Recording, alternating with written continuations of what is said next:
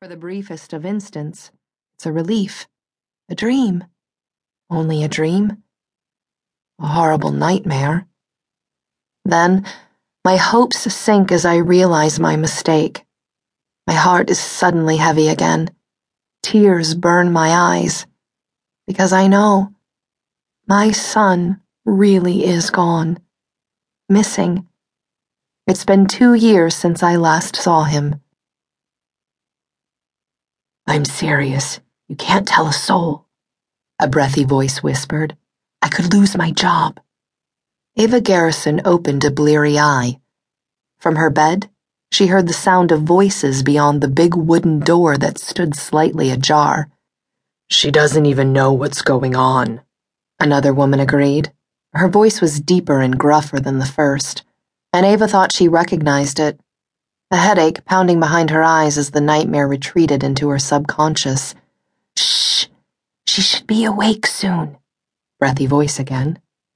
Ava tried to place it and thought it might belong to Demetria, Jewel Ann's dour nursemaid.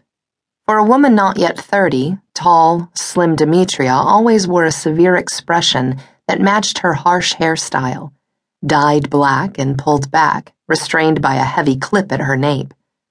Her only concession to whimsy, it seemed, was the hint of a tattoo, an inky tendril that curled from beneath the clip to tease the back of her ear. "So what is it? What's going on with her?" the second voice demanded. Oh Lord, did it belong to Chloe? Ava felt a jab of betrayal. She knew they were talking about her, and Chloe had been her best friend while growing up here on this remote island. But that had been years ago, long before fresh-faced and happy-go-lucky Chloe had turned into the unhappy soul who couldn't for the life of her let go of a love that had died so swiftly. More whispering. Slowly going out of her mind. "Has been for years. Poor Mr. Garrison." Breathy voice. Poor Mr. Garrison? Seriously? The man who seemed intent on being absent, always away? The man she'd contemplated divorcing on more than one occasion? "Well, something should be done. They're richer than God," one of them muttered, her words thin and reedy as she walked away. "For God's sake, keep your voice down. Anyway, the family's making sure that she gets the best care that money can buy." The family? Ava's head was throbbing as she threw off the thick duvet and her bare feet hit the plush carpet that had been cast over hardwood. "She's crazy as a loon, but he won't leave her." One of them, she couldn't tell which, said, and the words were as crippling as they were true.